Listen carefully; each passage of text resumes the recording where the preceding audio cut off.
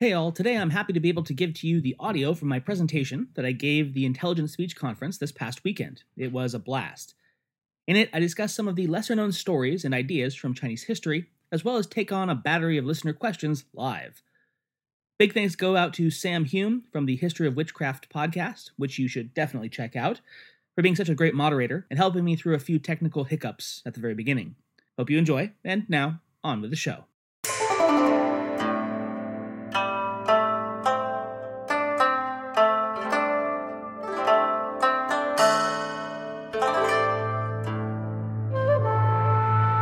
Hello, and welcome to the History of China.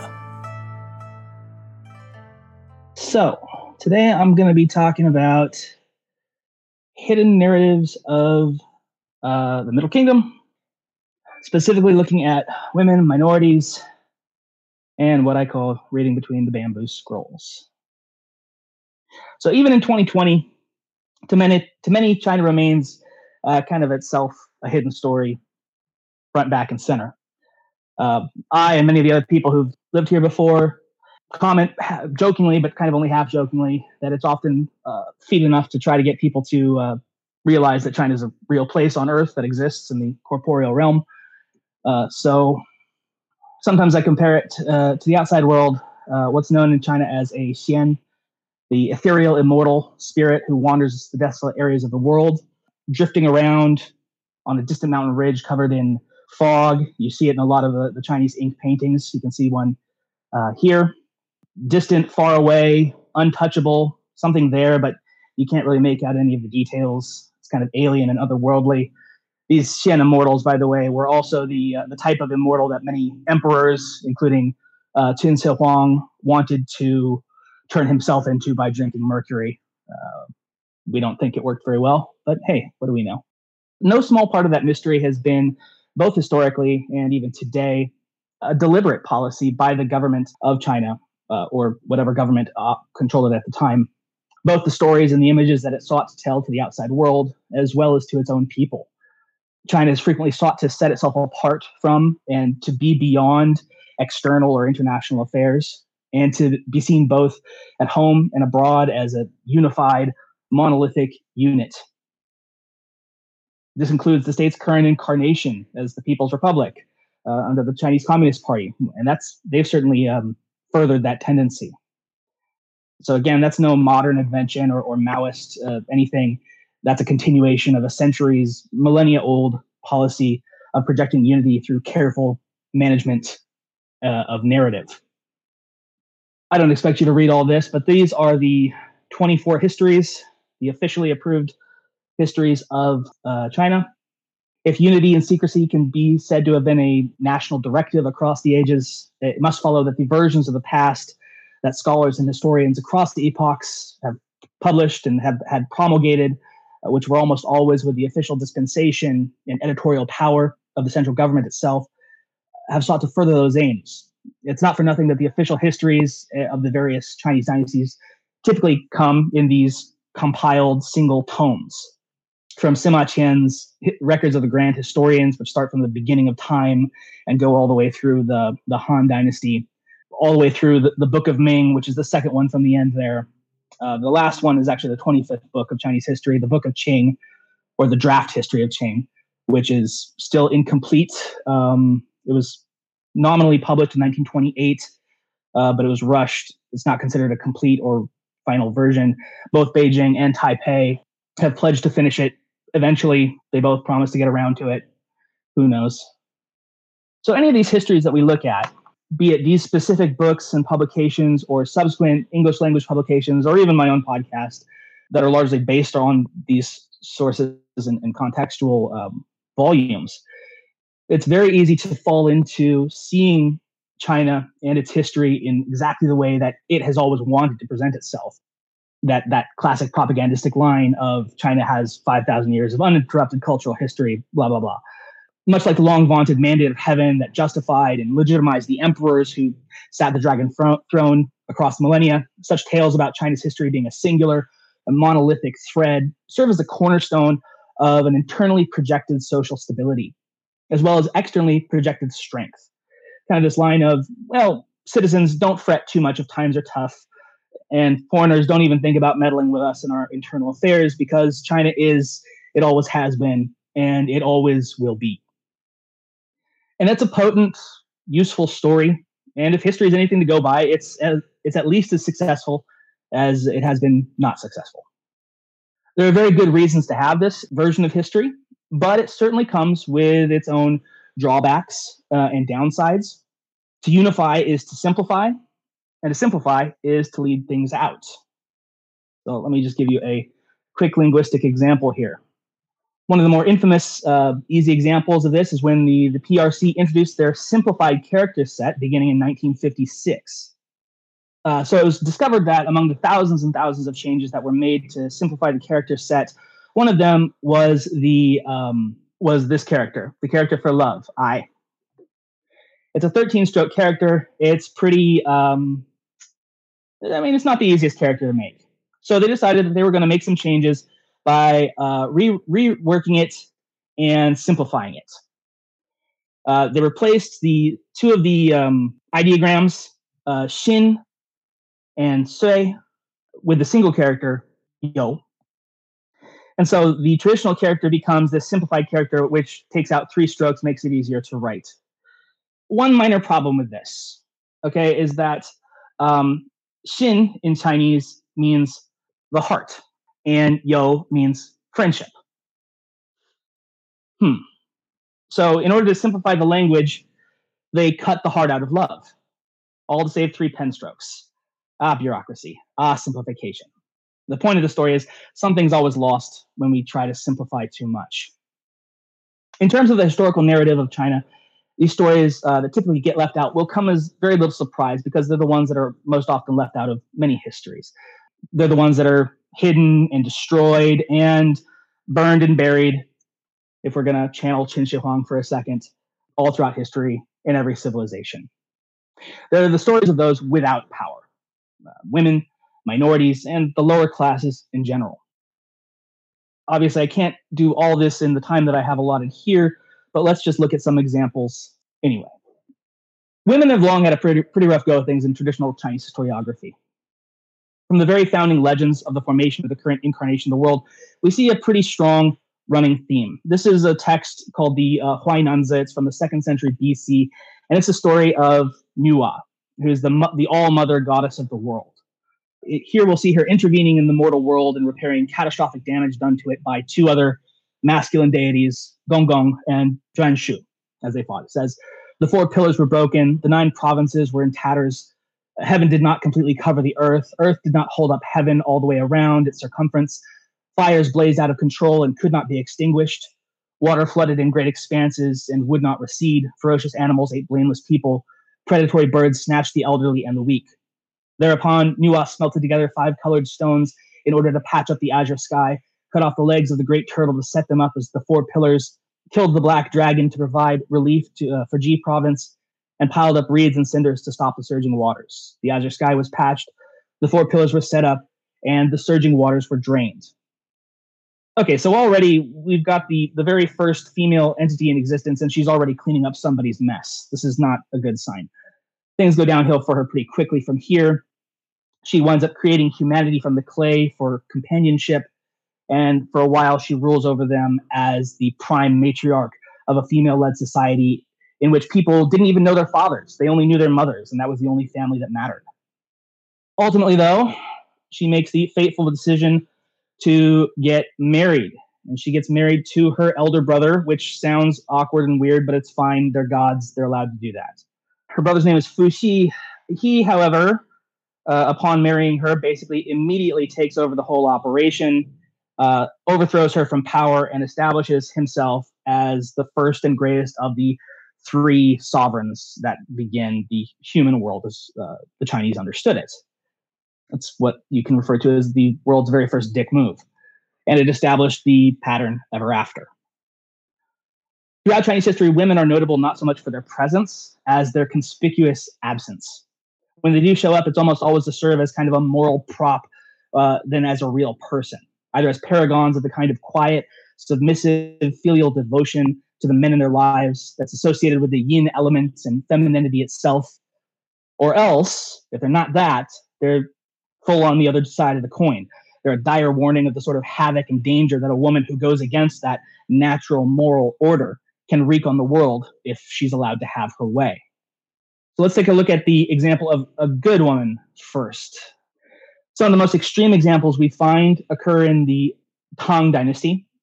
One such example that we see here is in the New Book of Tang, or the Xin Tang Shu, in the chapter about exemplary women.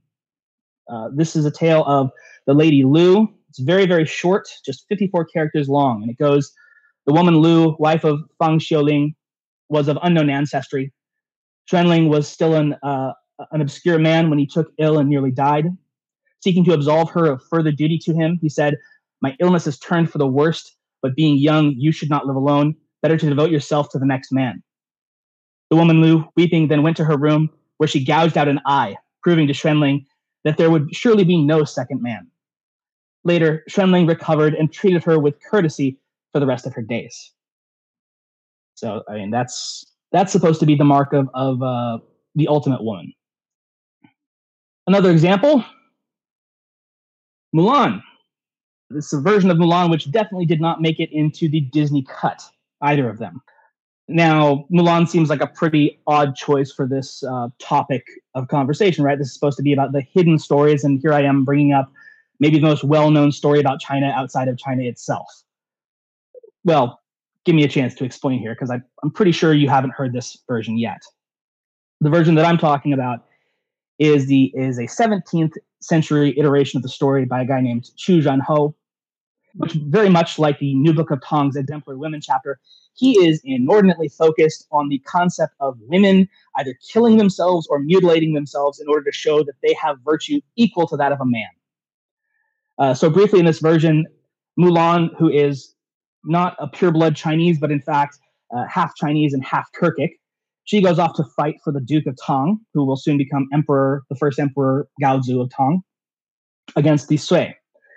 She meets up with and maybe kind of sort of falls in love with another badass warrior princess, is captured, and then by the end of the conflict is set free to return home. So home she goes, only to find that her father, who she joined up with to kind of protect, died in the interim. And not only that, her mother remarried, and he turns out to be a complete jerk. But things just get even worse for Mulan, because it turns out that she's summoned by the great Khan of the Gokturk, and he wants her to become one of his concubines. So instead of obeying the Khan's orders and also the emperor's orders, because the Khan and the new Tang emperor, they're buddy-buddy, and he's like, yeah, you need to go.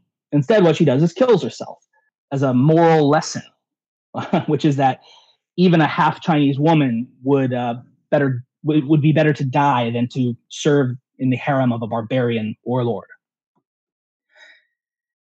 Historiographicologically, I'm pretty sure I don't have that right. We got to remember it's also being written in the 17th century. The Ming are in the process of being overthrown by the Manchu Qing. So we can maybe forgive Chu Renho for some of this all for the fatherland, victory or death rhetoric. But it's still pretty interesting. In terms of the second version of women in Chinese history, the dangers of them breaking with that submissive, subservient role afforded to them by Confucian ethics, one doesn't need to look very far. Queen Daji of Shang is so evil, or thought to have been so evil, that she was actually said to have been a malevolent fox spirit, or Hu Li Jing. She famously liked to have people tortured to death by roasting them alive, and who fueled King Zhou of Shang's descent into madness, cruelty, and lakes of wine and trees of meat and all that stuff. Another one is Empress Liu Zhi of the Han Dynasty. She supposedly killed anyone who got in her way of her rise to power, even mutilating and dumping a rival into a pigsty while she still lived. But if you've listened to my show very long at all, you knew this was going to come up. The Chinese cautionary tales about women in power surely must culminate with the one who went all the way, the exception who proves the rule, Wu Zetian, the only female emperor to ever set the dragon throne. Now, I noticed before that women very rarely get their own names in history books, and this is even true with her. Zetian is a name of hers of sorts, but it's one that she created for herself. We don't actually know her birth name. We know her family name, Wu, but the closest we get to her birth name is Wu Mei. But even that's just a nickname given to her by her first husband, which is just him describing her as being glamorous. We don't even know what she was called as a child. Wu, both as empress and then sovereign, was certainly ruthless and cunning. But then again, that was a baseline requirement for anyone engaging in high-level imperial politics. Objectively looking at it, her rule was a net positive for the empire, and she was surely no more cruel or bloodthirsty than any number of men who sat the throne, and far less than a lot of others. And yet, for more than 1,200 years after her death, Confucian historians who simply could not, and still in a lot of cases cannot, abide the dire crime of ruling while possessing a uterus, cast her as some sort of a demon queen made flesh. This goes so far as deny her legacy. Outside of many imperial tombs, there were erected giant stone steles, monuments to the sovereigns resting within that tell their deeds to the ages. A lot of these still survive in China. And one such stele still stands outside of Wu Zetian's tomb. These things, they took a lot of time. They were constructed well ahead of the monarch's death, so it was done and ready to go by the time she died peacefully at the age of 81. Yet the controversy that surrounded her name was so churning, even by the time she died, that she never got anything carved into her stele. It remained, and still is today, a blank. Kind of a big final screw you to her life, as one could probably be conceived as at the time. So for about 1,200 years, she was just the pariah of Chinese imperial politics. How dare this woman think to rule? And it's kind of ironic because it was only in the 20th century that her historical image began to be reevaluated and even rehabilitated. And it was by none other, ironically enough, than by the Communist Party of China, who sought to rebrand her as a kind of hero of the proletariat, because since she came from peasant stock and was of common background and rose to power on her own merits, they could use that and kind of turn her into this anti-monarchical monarch. It doesn't really make sense, but they went with it. She's a fascinating woman, certainly one of my very favorite historical actors of all time. Let's go on to the second topic, though, that I want to get to before I run out of speech time today. I'm already at that time, but I'll do it anyway. Quickly. Okay, I got 5. I want to talk a little bit about the minority peoples, or the Shaoshu Minzu of China. Those have been getting a lot more coverage today than they might have gotten in the years past. Certainly the Uyghurs in Xinjiang are getting a lot of press, and deservedly so, for the terrible situation they're in. Now, it's no big secret that China is composed overwhelmingly of the Han ethnicity, tracing itself back to the eponymous Han Dynasty, and in legends further all the way back to the earliest confederation of peoples known as the Huaxia. But that doesn't mean that there haven't been numerous other peoples that have been and still are a part of China or of its story. Now, obviously, I don't have time to get into all 55 of the officially recognized minority groups in China, so I really only have a couple examples to pick out. Chinese history has long been very internally self-focused, like I said before.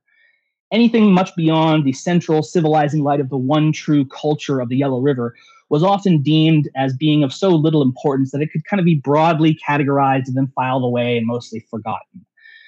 Especially in the earlier dynastic records, it often referred to its own ethnic neighbors as little more than just like which direction they lived in or some animal that they might be associated with.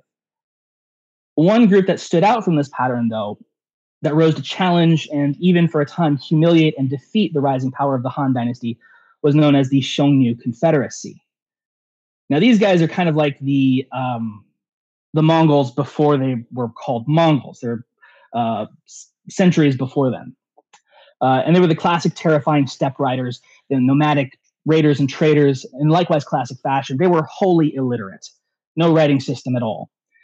As such, the only records that were kept of them at all were by the Chinese, and unsurprisingly, they're not complimentary at all. This goes to their name, for instance, the Xiongnu. It's not their name. What it is, it's actually an epithet, and it means the fearsome slaves, a mark of just exactly what esteem they were held in by the ancient Chinese, and a pattern that they repeated many, many times with other foes and neighbors. For instance, for a period of several centuries, the Japanese were known in China as the Woko, meaning the dwarf pirates. Not a very nice name either.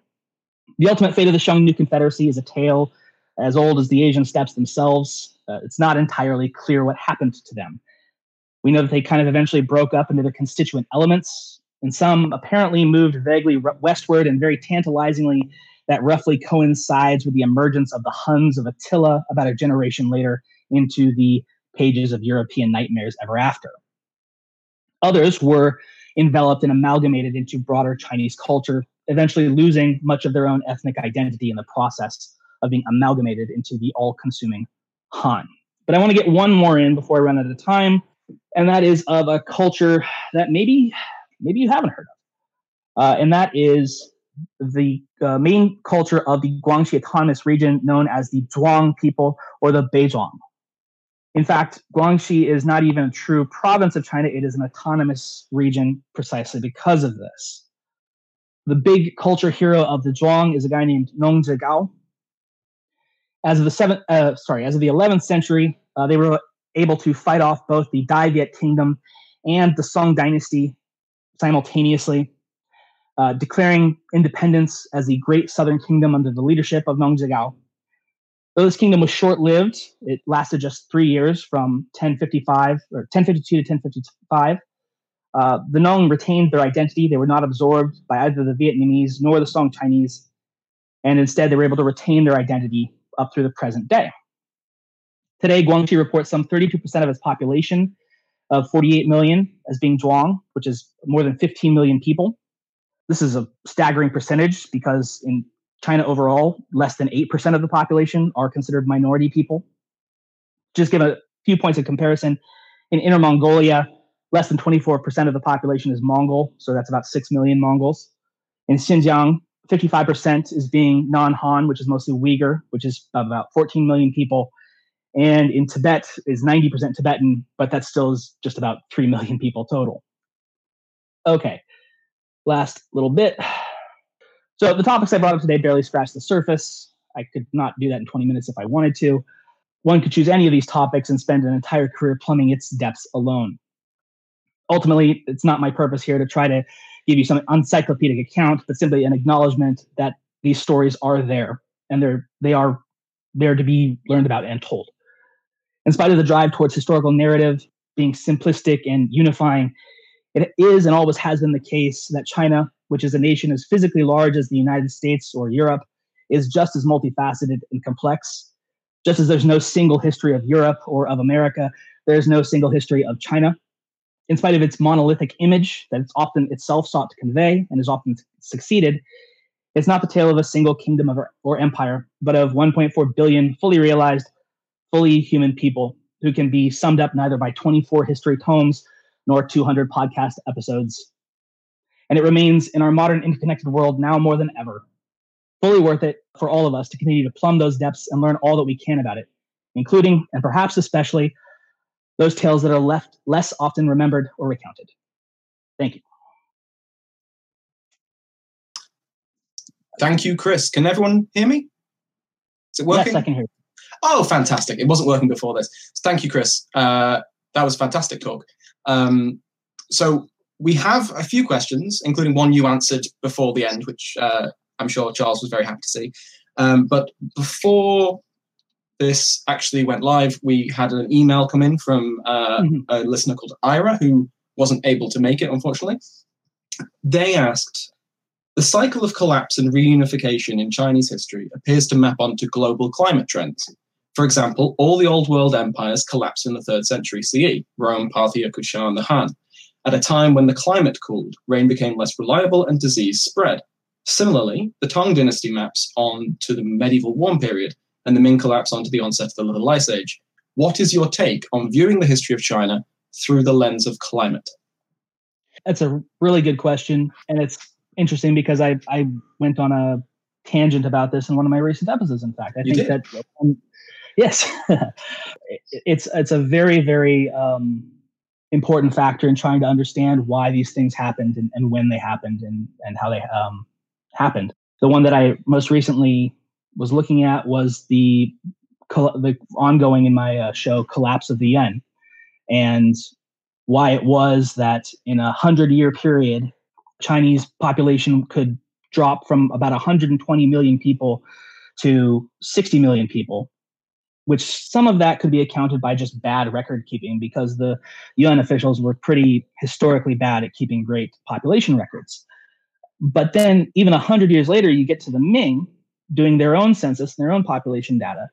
And they're like, no, it's actually about 60 million people. And well, how in the world could that have happened? How could you go from 120 million to 60 and then it just stays at 60? And one of the major theories about that is that you actually had the end of the medieval warm period in the round about the 14th century. And prior to that, during the Song, you'd had this population explosion because they brought up this double croppable rice from Vietnam and Champa, Southeast Asia, that was able to provide so much more calories and thereby provide a lot more calories for a lot more people. But if a cold period was setting in, the theory goes that maybe a lot of those rice, those semi-tropical or tropical rice varieties no longer could grow as well in central and northern China. And so you had droughts, you had locusts, you had plague, like the Black Death. I've been hearing that come up a lot today, and I very much understand why. But yeah, I think it's really climate as it relates to history is really still an understudied and underappreciated facet of it. But I think more and more we're getting to the point where we're accepting that it's kind of impossible to fully tell the story or understand the story of what was going on without understanding what the climate was doing to us at the same time. That's a very sensible answer. We got quite a few actually questions to come in now. Andrew Fields, were there many foreigners or minorities who the historical Chinese genuinely admired or spoke about well? Let's see. There were foreign populations that I guess probably the one that initially comes to mind is the Koreans. And about the best that the Koreans could do or be thought of in terms of the Chinese mindset for most of its history was kind of like the little brother. You're almost like us. You dress appropriately, you act appropriately, you learn the correct language, and so you're just about as good. And yet, for all that, I think it's much to Korea's ongoing credit that, in spite of the fact that it was heavily colonized not only by China for centuries, but then Japan thereafter, that it managed to retain its own individual culture and language as well. In terms of other cultures that China, you could really say it respected. In the Song dynasty, it was kind of forced into a grudging respect of some of its neighbors, especially the Zhechen Liao, and to some extent even the Tanguts of the Xixia. They never liked them, but they were kind of forced to admit that they had met their match, at least militarily. What about the Tibetans? I know that they were a local power, and then they certainly beat the Chinese multiple times. Yes, they did. They were more than a local power. They were a regional power for quite a time, and they gave. That when the Tibetans came into their own, it was during the Tang dynasty, and that was a real big shock for the Tang government at the time, and it kind of came at the worst possible moment because that was right about the same time as you'd get the An Lushan rebellion with breaking out in the north, and An Lushan himself was ethnically not Chinese either. That was a very common thing to do with armies at the time. Why use our own people when we can just get foreigners to guard us for us? But the Tibetans, I think that in a lot of respects, they remained kind of so culturally and even physically distant from the heart of China that they were kind of always on the periphery and never thought of as being quite as so much up in their face. The Chinese always had to deal with them. Okay. From Blanger, I think I'm pronouncing that correctly. Are the foreign sources about Chinese history more detailed or more concerned about women and minorities? What I would say is that it's not necessarily so much that the foreign sources are more concerned about it. I think they're doing a good job, but I also think there's a lot of modern sources in Chinese histories, which are also doing a lot of very good work in revising and relooking at the more the lesser talked about versions.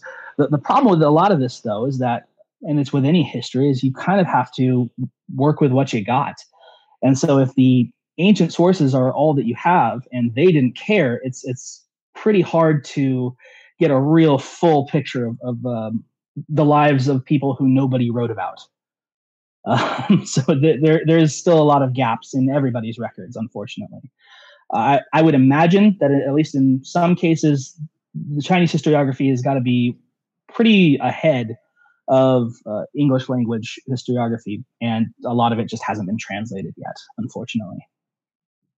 That's something that's, common across, like you say, common across loads of other different fields of history as well.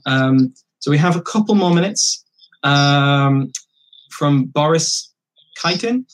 Can you speak to the Manichaean religious minority that existed in China? I've read that they influenced the White Lotus Society, who I imagine we'll be seeing on your podcast rather soon, and other religious movements. But what happened to them?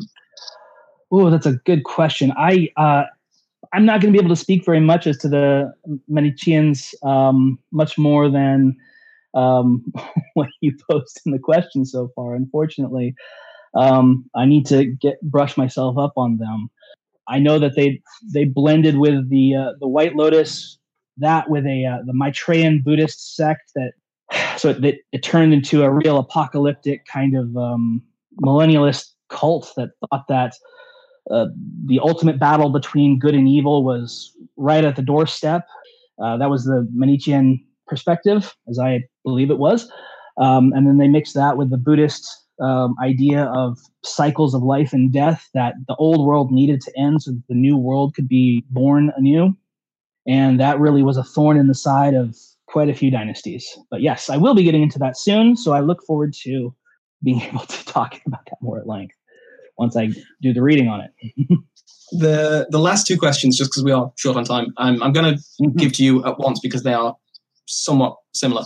The first is from David B. NYC. Are there any immigrant tales or / parts of the official historical narratives? And Preston, historically, was it easy for outsiders to sinicize themselves or as a community over one or two generations, or were they still seen as foreign? So they might mix. Sure. Especially the dynasty that I'm still in right now, which is the Yuan dynasty, there is a humongous amount of foreigners relatively humongous amount of foreigners in China who are at the very top echelons of society. You not only have the Mongols who are in charge, but you have the Central and West Asian officials who are doing most of the actual work of empire on their behalf. And as the Mongols get kicked out of China, a lot of the West Asians who've for several generations at that point been living among, and actually they were the ones who had to learn Chinese and be able to deal with the Chinese people.